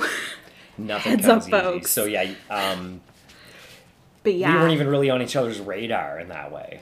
Well, I think Like- that's like the funniest thing is like I remember you just being a bud. I didn't think you were my type, to be honest. Oh my god, I tried to set you up with Carrie. You did try to set me up with Carrie. I Shout was out like to Carrie. so sure too What up, that you guys would girl? like hit it off because you guys were both like fun and like Into live music. into and, like, live we music. Knew a lot And of the I same think it was just people. honestly that you were fun to hang out with. So I was like, oh, instantaneously Carrie's gonna adore you. Yeah. And she does for different reasons. And a though, bunch obviously. of the girls at the hotel thought I was gay too, remember that? Oh yeah. A bunch of them thought I was gay. It's because he wore a black suit all the time. And like straight up boys don't do that. You just work in a hotel. It's like, I know, but it's just one of those was I things not supposed like to wear a black suit? Was I supposed to I'm wear sure like, you were. Oh, yeah. I don't even think they had a uniform for Bellman, to be honest. No, I don't think I was. Oh, and I was a concierge. Oh, Excuse sorry. me. Yeah, Steve told me I was a Concierge. concierge. I was 100% not a concierge. You were a glorified Bellman, I'm sorry. Was I even glorified? I don't think so. I don't even think so. Yeah, so. But yeah. So, and it wasn't until, so I was, I quit that job fairly quickly after a couple of months. Oh, yeah. Lance and I were going to move out west to Mm-hmm. Victoria. And so I quit that job and I didn't end up moving. No, thank you, Lance, for flaking, because I and appreciate it. I ended up, yeah, well, we were both going to collect EI, basically, and it didn't pan out. We didn't really have a plan, but who does? But, yeah, so you fell off my radar for a while, and I was in a bit of a dark place where that was when I was studying for and selling the life insurance exam and then selling life insurance for that really awful, yeah. shady company. American Income Life Insurance. I said it. You guys, you're all crooks. At least my experience with that company was very negative. They were structured like an MLM, a multi-level marketing company, and everyone I talked to was a dishonest salesman, basically. Oh, you're telling me to move on? I am telling you to move on. Don't burn this bridge if I ever need to go back to selling life insurance. No, please never go back to that. No. It's No, just I not part of the won't. story. I won't. I tell you one thing. I do the process of becoming, registered to be able to sell life insurance and insurance as a whole. Though was overall, I think, a net positive experience for me because there's lots of good practical information about finances that I picked up, that none of which I put into practice. But I could have. I could have. So what was that question you just asked me? That was, what did you think when you first met me? Oh, yeah, I guess Yeah. so we both. So you did So, address it, but yeah. we just like decided And to then- go beyond that. Yeah, and then you asked me to go to Derek and Sky's wedding? Not Derek and Sky's wedding, but somebody else's wedding. No, it was Derek and Sky. And it was, They were the first of my friends I to get initially married. said yes. Actually, they weren't the first of my friends to get married. One of my girlfriends had already been married and divorced by the time they got married. I still remember, like, I remember the exact moment you asked me, because I was driving with my trainer, coming back from a terrible, terrible meeting with somebody where we didn't sell anything, and you rang me up, and, well, you didn't ring me up, you sent me a text message. I was going to say, I think I sent you a text message because I'm pretty sure I was actually at a bar and I had just gone to see a live show with my girlfriends, and somehow you popped back up on my radar. It was when Facebook was still like a really big thing before Instagram and Snapchat, for those of you who remember that. And you posted a picture of Sasha. Classic move to pick up ladies. Post a picture of a Totally cute dog. posted a picture of your dog, and I had a dog that I had gotten Yeah. at that point. Audie. And God I was rest like, his soul. thought that it was so cute that you had a dog. I was just like, who's your dog? Also, do you want to be my date at a wedding? Because I don't want to go solo. Your text message, your first message to me literally said, "How much do you love me?" And I was like, 11 out of 10. Mind and you, were this is like a year after the last time we chatted we basically with each other. hadn't even talked. I don't No, think, we in hadn't talked at basically a all year. for like a solid year. And folks, just for those of you who are wondering why we didn't talk for a year, Will bailed I on know. me on a Ouch. camping trip that we were supposed to take where I was totally going to let him go to town. Oh, wow. Yeah. I'll have to Didn't beep- happen. I'll have to He beep- full bailed. I'll have to beep that out. I'll have to beep that out. Now, we did hook up before this, though. Before our little... We kinda did. Well, let's not go into any details that might embarrass me. Exactly. Well, and also embarrass our parents and or make this non-G-rated. Yeah, so we, I've been cussing this whole time, so... Oh, sorry, we're at a PG then. Yeah, this whole podcast is rated explicit. Let's not bring it in R. Yeah, parental consents. But we had connected, let's say, before that, our little hiatus, so... There was a seed planted, and there was a seed. And you were like, "Yeah, you want to go to this wedding with me?" And I was like, "Fuck yeah!" And then I found out it was actually the same day, the exact same day as my sister's wedding. Yes. So I was like, "Listen, I can't go," but we started hanging out, and we were basically dating immediately. Anyways, actually, after that, not true at all. Did I misremember that? So we didn't start dating immediately. We actually ended up becoming like chat friends. AKA, we would message each other and call each other on the phone. I actually remember that because call each other on the phone. It was like such a novel concept at that point. Because like, of course, like when you're in your 20s, you're shitty at dating. Can I interrupt you just for a second? Mm-hmm. So just for context, during this time, I had recently been evicted from my apartment in Fredericton because I was a deadbeat, and I was living in my parents' house in Woodstock, and you were living in St. John. With Rob. Yeah, waiting and bartending, who was not your boyfriend, but just a cool guy. Definitely not my boyfriend. And cool I was guy. going to college. Cool guy. Or university at that point. Yeah. I was in university. So we were fairly far away from each other, almost 2.5 hours. Yes. So we were actually talking on the phone. Yes, we would talk on the phone for like hours. And it was funny too, because like legitimately at that point, I think I still thought we were just buds. Because of that whole, like, us never, like, panning out at No, that's start. just because I don't have game. And what was it? Oh, I think something, like, either you asked me or I asked you, and we basically determined we were both single. And I, for some reason, got in my head that my friend Lindsay would be, like, the perfect person for you. I don't remember why I thought this. My friend Lindsay was, like, really fun, super cool girl. I was like bartending with her and waitressing with her. I'm seeing a pattern here. You're just like constantly trying to like. I was like always trying to set you up with other people. And you're always talking about that if you die, you have like a lineup of like women to take care of me because I just have a list of like the woman who is going to eventually marry you if I die before. But don't say it because we don't want to make it awkward. Like, yeah. But does she know? I think I've told her a couple of times. Okay, good. Yeah. Well, not good though. I hope it doesn't happen. Yeah, seriously. Hope it doesn't happen. I don't know if she can handle you these days. Yeah, she can. Anyways, so what had happened is like I was under the impression for some reason that we were up because Will had decided he was going to come visit, and he said he was bringing a friend. You know why you do that though? Of course, because you're 24 and you're like awkward, and your friend is also single. No, your friend wasn't even single. That wasn't he? It was John. Yeah, I know, but was he not single at that time? He was dating Anne-Marie at the time. Well, sorry, John and Anne-Marie. Who have been together for like a decade. Yeah. I, for some reason, was under this impression that William was bringing a friend for me to meet so I could find my new boyfriend. And I think John is a great guy. He's one of Will's really good friends. Tall, handsome, and mysterious John. He and I would never work as a couple. When they arrive, I'm like expecting, for some reason, just like not John. No offense, obviously. Yeah, and you don't mean anything by that. Well, and I was like, oh, okay. You didn't know what to expect, period. Anyway. He seemed much more clean cut than I was used to. Just in the sense of like, he had really short hair. He like dressed nicer than most of the dirtbags that I had been seeing at that point. And he didn't have like long hair and a beard and or dreadlocks and rode a skateboard. So like really, those were not hard things to like. Those are your basic qualifiers for men at that time in your life. I had standards, folks. My early 20s were not a good time. There's nothing wrong with riding skateboards. So anyways, he shows up and barely says like 5 words to me at this point. And they have like a big case of beer. So of course we like break into that. I start drinking some wine because like at that point I had already been off beer for a couple years. A couple bad experiences. And we get drunk. My friend Lindsay shows up after her shift, and I, of course, think that I've set up. No, definitely not the case. I can't believe I didn't make it more clear to you that I was there to see you. I don't even remember why like, this is honestly, like such a thing that we were like so like that I'm an adult where like now I literally, but I mean also we've been together for like 8.5 years, almost. Beating around the bush about anything unless I'm trying to be romantic or coy or funny or something like that.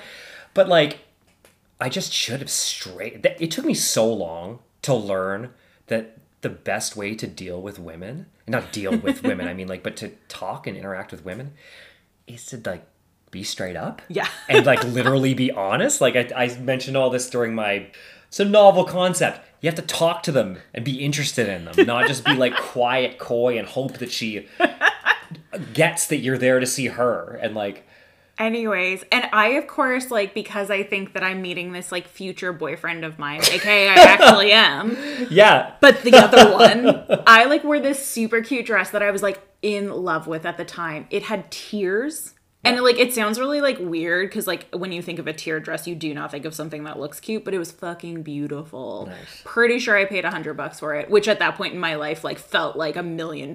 For John? Wow. Yeah, John, you I wore my cutest outfit. Anyways. You missed out. And, like, so we go out, we have a great time, we're drinking, we're just, like, being little shitheads. And then we finally end up at the Lebanese place that I loved. Yeah. So I'm going to talk about the Lebanese place because I feel like I could write a love letter to their shawarma. I remember you were so excited that when your order came up, that you popped up out of your chair, and because you were wearing a dress, like my dress was really short. You popped up and turned around so fast, it did like a Marilyn Monroe spin around thing, and I full on saw your butt, and and we all made fun of you for that, but it was funny. Oh, it was so glorious though. So this shawarma, because I love this shawarma and still think about this shawarma to this day. It's been like almost a decade.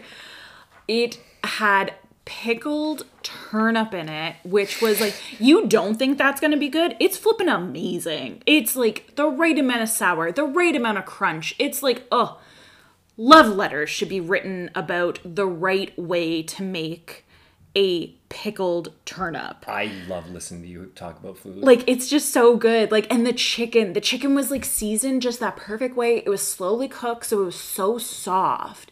And then I don't even think it's actually tzatziki sauce. Like, it might be, but it was just like, it's a whole nother world of tzatziki. I gotta be honest, I don't want to get regional about our shawarma or anything but like this. But I so have not much had any, effing better than BC. I have not had any shawarma out here that even holds a candle. Nothing holds a candle to this place. Now, that being said, we haven't been everywhere. If you have a favorite shawarma place here, but I'm telling you, so New good. Brunswick has a lot of Lebanese folks.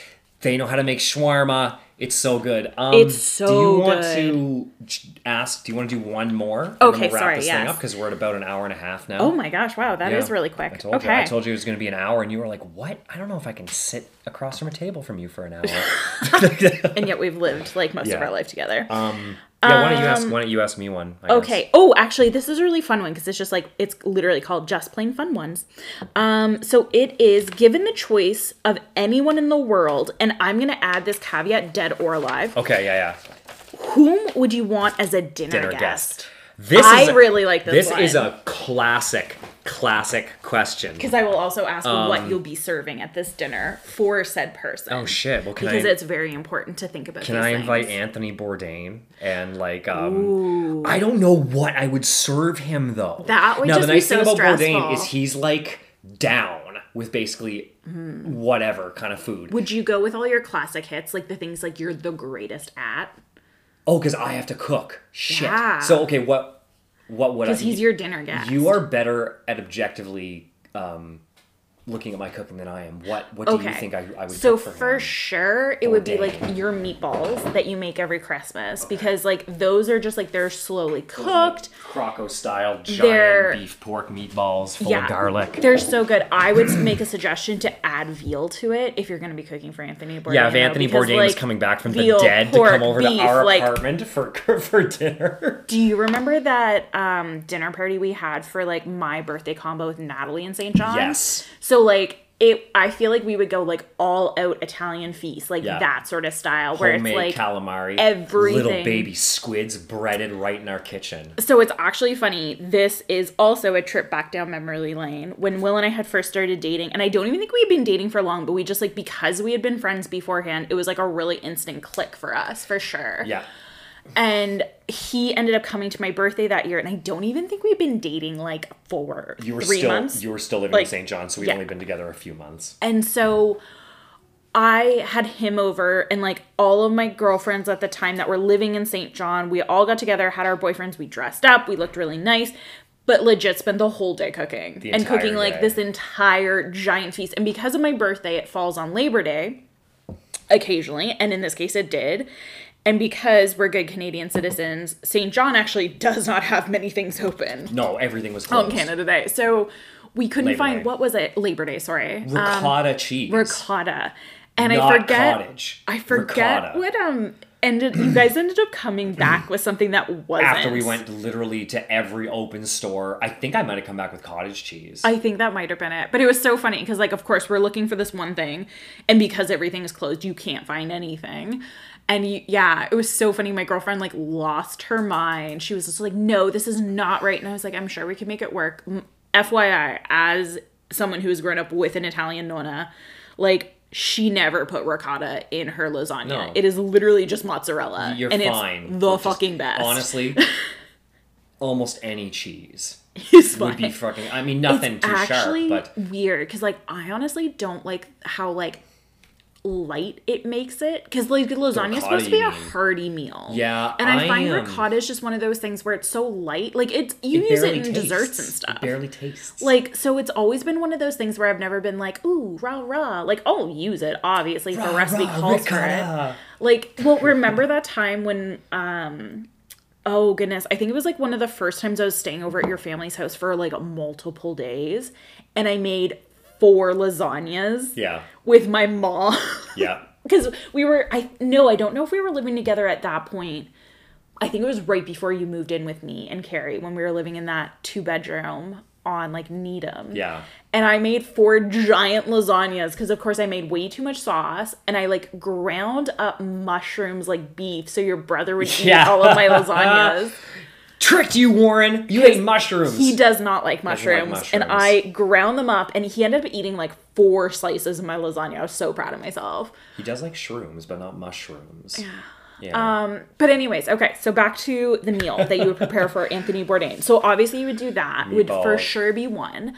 I think and it's so weird because I don't think it should be regionalized. Like, it shouldn't just all be Italian food, because you also make, like, some of the best, like, shishishka, or, like, even just, like, your grilled vegetables. Like, I know this sounds super lame, but, like, legit will make some of the greatest vegetables. Not lame. Like, he does this, like, red onion, peppers, and you'll sometimes put kale in it, and it is just, like, I don't know what it is that makes it so tasty, but it's just, I'm all about that kale. Literally, like, the tastiest side dish. You know what makes it tasty? Oil and salt. Olive oil. But yeah, it's just like the spices. right amount of caramelized. Like, it's nice, it's soft, but it's also, like, not so soft that it's like mush. Like, it's like the perfect thing. Bake your vegetables at least 400. If you take away anything from this podcast, it's called roasting for a reason. 350 degrees, that's not a roast. Okay, that's not roasting. Not actually true. I disagree completely. I don't cook anything at 350. I cook everything I don't at 350. cook anything at 350. No, I want to get... And also, it's your sauteed vegetables, not your baked vegetables. No offense to your baked vegetables. It's straight up your sauteed ones. I prefer to saute anyways. And your shishishka. Yes. So for those who don't know, shishishka or shakshuka, it's like originally like a Middle Eastern style dish. It's basically poached eggs in a spicy, I do it in like a meat sauce. So you, like, cook down a bunch of canned tomatoes with tomato paste and a bunch of like Eastern or whatever else you want. I like to cook like it like almost like a spicy bolognese meat sauce, and then you just finish it in the oven, and it's to die for. It's so really incredible. Good. So you think I'd serve Bourdain, shakshuka, meatballs, sauteed vegetables. You're making the dessert. What do you make in Bourdain? Oh, God, that's so hard almost. I think I'd go classic cheese and fruit. I like that. Super simple. I like that. He wasn't sober while he was alive, was he?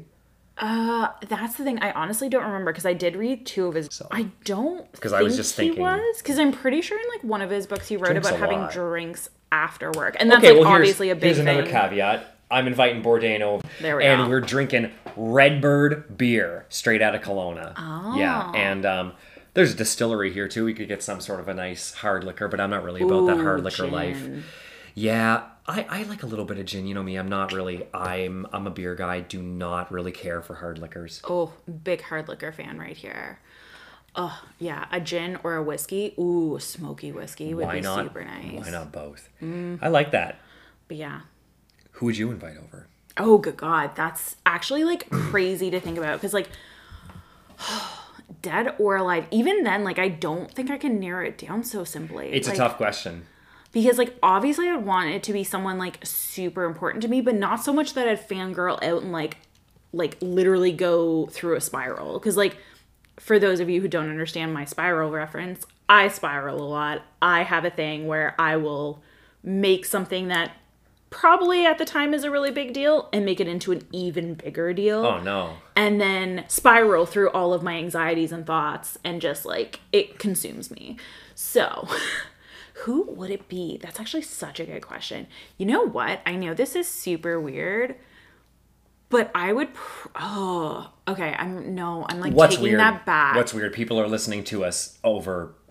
I would have Hey Rosetta. Oh, the band Hey I would Rosetta over? legit like invite Hey Rosetta But you know to what? a I'd be dinner like, party. there'd be a caveat. It'd be like, you guys are invited for dinner, but it's also a gig. So can you bring all your instruments and can you play? So the weirdest thing this is like, work for you guys. It's not just them though. It would be Okay. like my ultimate dinner party moment would be like obviously having them there and then having Carly and Chelsea and their significant others, Michael and Ron. Because it's like it's that What up, Carly, bonding Chelsea, thing. Michael, and Ron? And like I'd also have Hey Carrie, Rosetta's 'cause, coming like, over for dinner. Hey Rosetta is such a part of my like early 20s and like your friendship with them too. my girlfriends and I are obsessed with this band. A lot of people who might listen to this podcast will hopefully know who they are. If you don't, you're basically dead They're to me. incredibly famous, amazing indie band from So they're an East. indie band from Newfoundland, and they were just like such a big part of that part of my life, and like just that like meeting Will, like being on my own, living in my own apartments. Like I just remember that so vividly, and I think that's why I like them so much. Obviously, I love their music, but I think like a big chunk of it is like legit from that feeling, that time. And so like they would obviously be here. All of my like good girlfriends that I met in my late 20s or early 20s, actually not my late 20s, my early 20s would be here. And we would have just like the ultimate dinner party. I think I would just basically make a smorgasbord of food. Yeah. Like, do you remember we had our friends, or we have like our group of friends in Kelowna, and we had we made tacos one time, and I did a black bean and sweet potato taco, which was fucking amazing. And then the street corn that I made for that dinner was also super good. So I do like that. I would also straight up do, I used to make this dish in St. Andrews, and it was like my go-to dish. It was the only dish I knew how to cook. And anytime I'd have a party, I would make it. And it was like literally sauteed onions, peppers, and sausages. Yum. And then I would mix it with linguine pasta. And I'm pretty sure like a tomato sauce that my mom would put together for me and send in my packages. That's golden. back. That's fine. And like that was super good. And I'm sure like now if I had it, I would be like, it's okay. But it felt so amazing back then. And then I would do like, obviously you have to have some sort of like other thing, like a salad or whatever. And I'd like, actually I know exactly what salad I would make. Full of beer. That's what we need. Well, okay, so we'd obviously have a bunch of beer and wine. The liquor would be flowing of people. But it would be, there's this beautiful restaurant that I used to go to in St. Andrews, and like to die for salad. It was like the simplest thing. It had apples in it. It had pistachios. It would sometimes have red peppers in it. It had like this beautiful green onion, but it was the salad dressing. It was like, for sure there was apple cider vinegar in there, but I cannot for the life of me still to this day replicate that salad dressing. And it was the bomb. And it's like that. And then obviously I would do like something real fancy for dessert. Like I would like make creme brulee. Legit I haven't done that in years. Tiramisu maybe. Ooh, yes, I would totally make my classic tiramisu. Legit tiramisu. I haven't made that in years. Yeah. So that's like definitely I think the way we end. That sounds like a good dinner party. Ooh, I actually think we did stop. No, it's all good. It keeps doing that. Oh, okay. Yeah, weird. no, it'll start up again soon. That there is were so a couple weird. of We times. have to stop looking. But I think we're all good. Okay, cool. Thank you for coming on my show. Oh, my pleasure, baby. You look like time. Yeah, this is actually really fun to like really chat fun. about things that we don't normally chat about as a married couple. Yeah, I mean, loose idea of what we would talk about today, but we ended up going. We definitely went down memory lane for sure. Which I knew would happen. Want to come back sometime? Yeah, for sure. We'll ask all those other questions that I highlighted. Well, I think too, we have a really good chemistry in our banter together. Really nice. Do you want to give a shout out or say hi to anybody? while you have the airwaves. Obviously, thank you everyone for listening. Hour and a half. That's obviously a lot of time. Yes. Especially if you actually know us, because you've heard us drone on for long periods of time before. Oh Jesus, yes. Too. So, anytime you've come to our dinner house. So I definitely want you to come back. In fact, you'd be a great emergency last minute guest for me too. Not that that's all you are to me. A last minute emergency guest. But I am within proximity. You come back on the show next time, I'll rub your feet the whole time. How about that? Yeah. Yes. Yeah, that's how I'll coax some really good stories out of you. Rubbing some feet. Real memories, folks. Thank you everybody for listening. Devin, thank you for joining me here. Thanks so much. And I'll see you around the house. Okay, bye. Okay, bye. Thank you so much to Devin for joining us today. And ladies and gentlemen, esteemed listeners, that has been our show for this week. Thank you very much for sharing and listening and being there for me. I really appreciate it. The podcast does not happen without you. Coming up, I have some very exciting guests, and I can't wait to bring you more. So thank you for joining me. Much love, and take care of yourself and each other. And I'll see you next time.